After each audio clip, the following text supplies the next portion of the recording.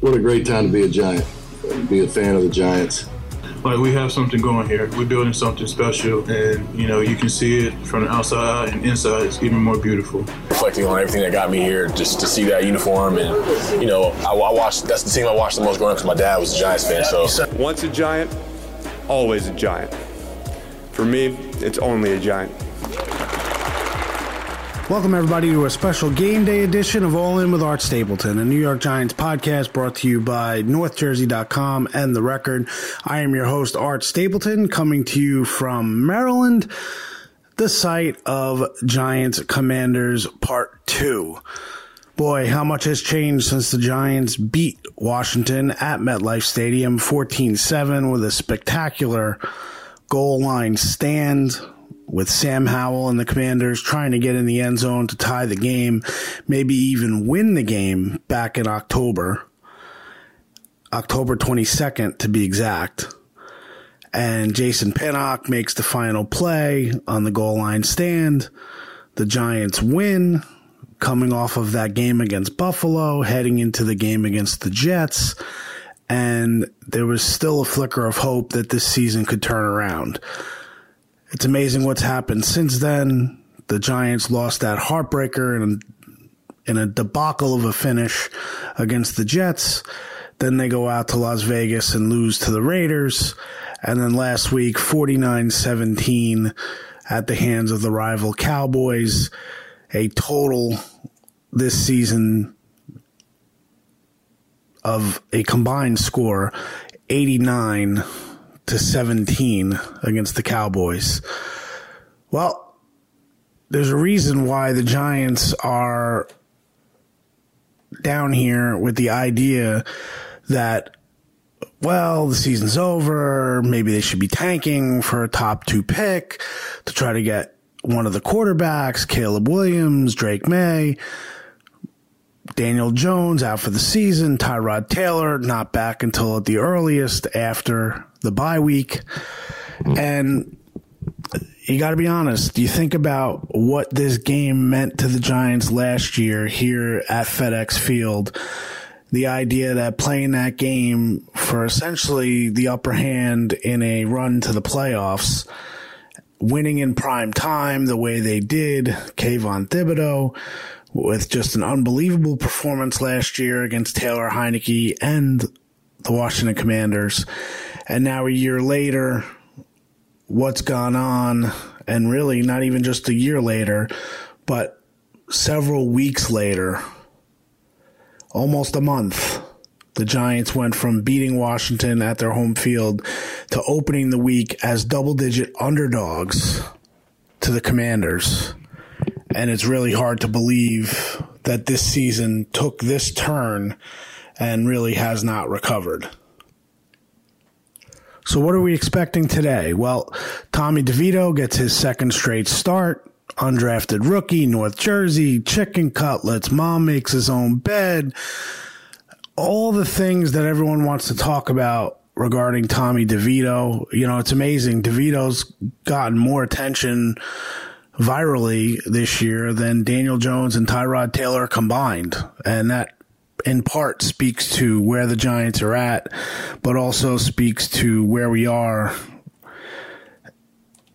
in the media and just the idea of, sometimes we'd rather mock a guy and create memes than actually talk about the accomplishment that he's had. And if you're following me, you know that, I was there from the very beginning when Tommy DeVito signed with the Giants back in May as an undrafted free agent, broke the story. And, since then, he's done things that not even he could have imagined, to be in a position not just to start one game for the New York Giants, but to have that game be in the national window in Dallas. And if you look at where he's at right now, it's hard to believe. But Tommy DeVito has as many touchdown passes in 2 games that Daniel Jones has this entire season. And yes, that has to do with injury and missing time, but it also speaks to the lack of productivity for this offense. So when you're talking about injuries and lack of production and overall, disconnect between last year and this year for Daniel Jones, There's a reason why people are talking about the idea of not being able to pass up a quarterback if they are in a position to take one. Whether it's Caleb Williams or Drake May, we're not sure. I know the Giants reportedly had 4 different scouts at the North Carolina game today. The Giants have really scouted the heck out of North Carolina over the last couple of years with Joe Shane running the show. We know that they drafted last year Joshua Azudu and Marcus McKeithen, both from North Carolina. So they've seen a lot of the Tar Heels.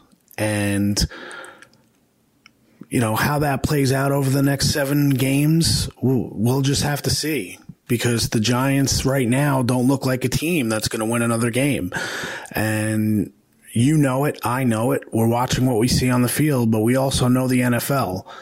And would it really shock you if the Giants came out and played Washington tough and somehow stole one here, despite being, at last check, 8.5-point underdogs to Washington? It's, to me, it comes down to what they do defensively, because the defense has to keep this team in games. I mean, that's the reality of where we're at here when we assess the Giants and what they have.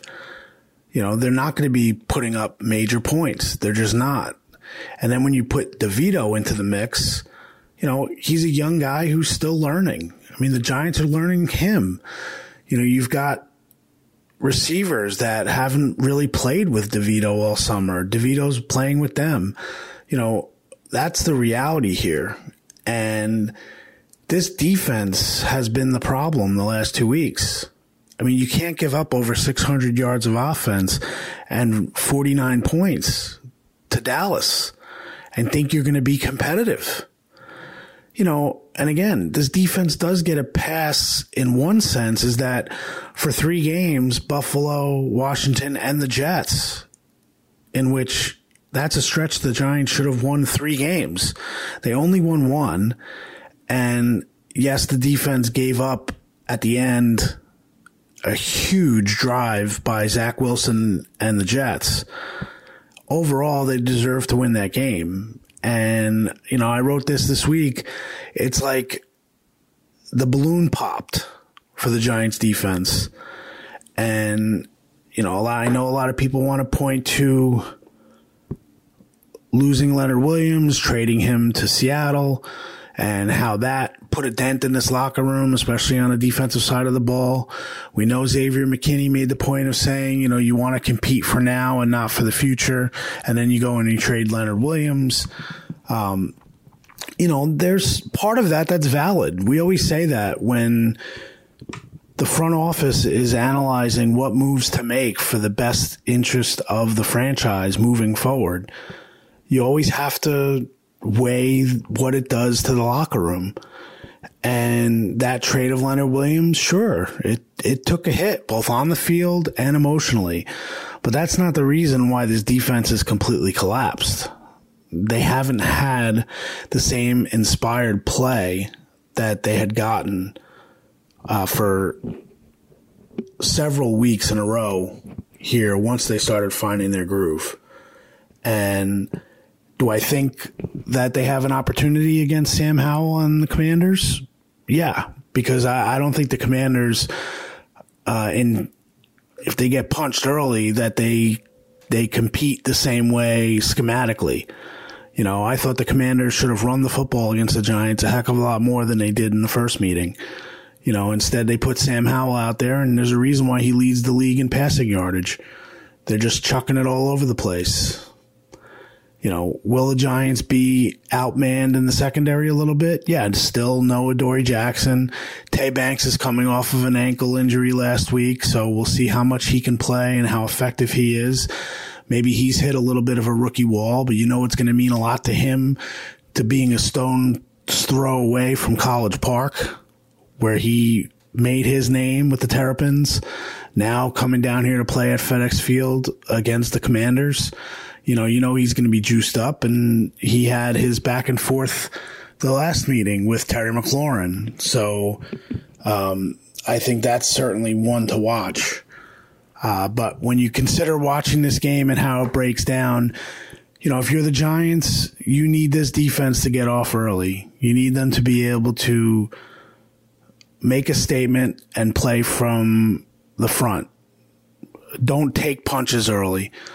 Because right now, with the way things are and the way the offense is constituted, you need to get out there, get Saquon Barkley going early, and see if you can kind of make simple throws for Tommy DeVito to get in the end zone.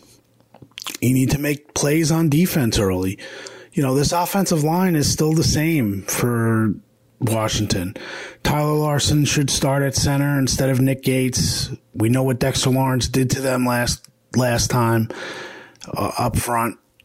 Kayvon Thibodeau cleared concussion protocol on Friday. He's ready to go. We know what he did in this building last year. They need to make some plays early, give themselves some confidence. And Brian Dable needs to be able to be in a close game in order to be able to remind people that he knows what the heck he's doing. Because right now, you lose another game by the kind of margin you lost to Dallas, and this time have it against another divisional opponent, people are going to start questioning this team, and there'll still be 6 games left on the ledger. And that's a huge thing to accomplish. That's a huge hill to overcome.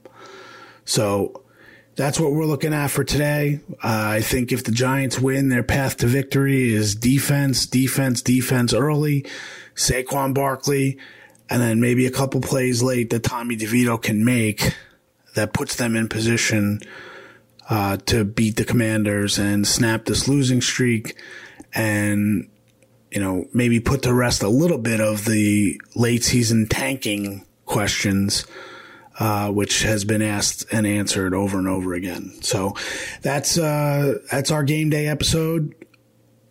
Try to enjoy the game if you're going to watch it. And we will be back tonight with our post-game analysis and wrap, and then get you ready for Thanksgiving and then next weekend against the New England Patriots, which, if you're for Giants tank, that New England Patriots game is going to be a huge one, especially if they don't beat Washington. Everybody, appreciate you all in, and we're all in too. We'll catch you after the game.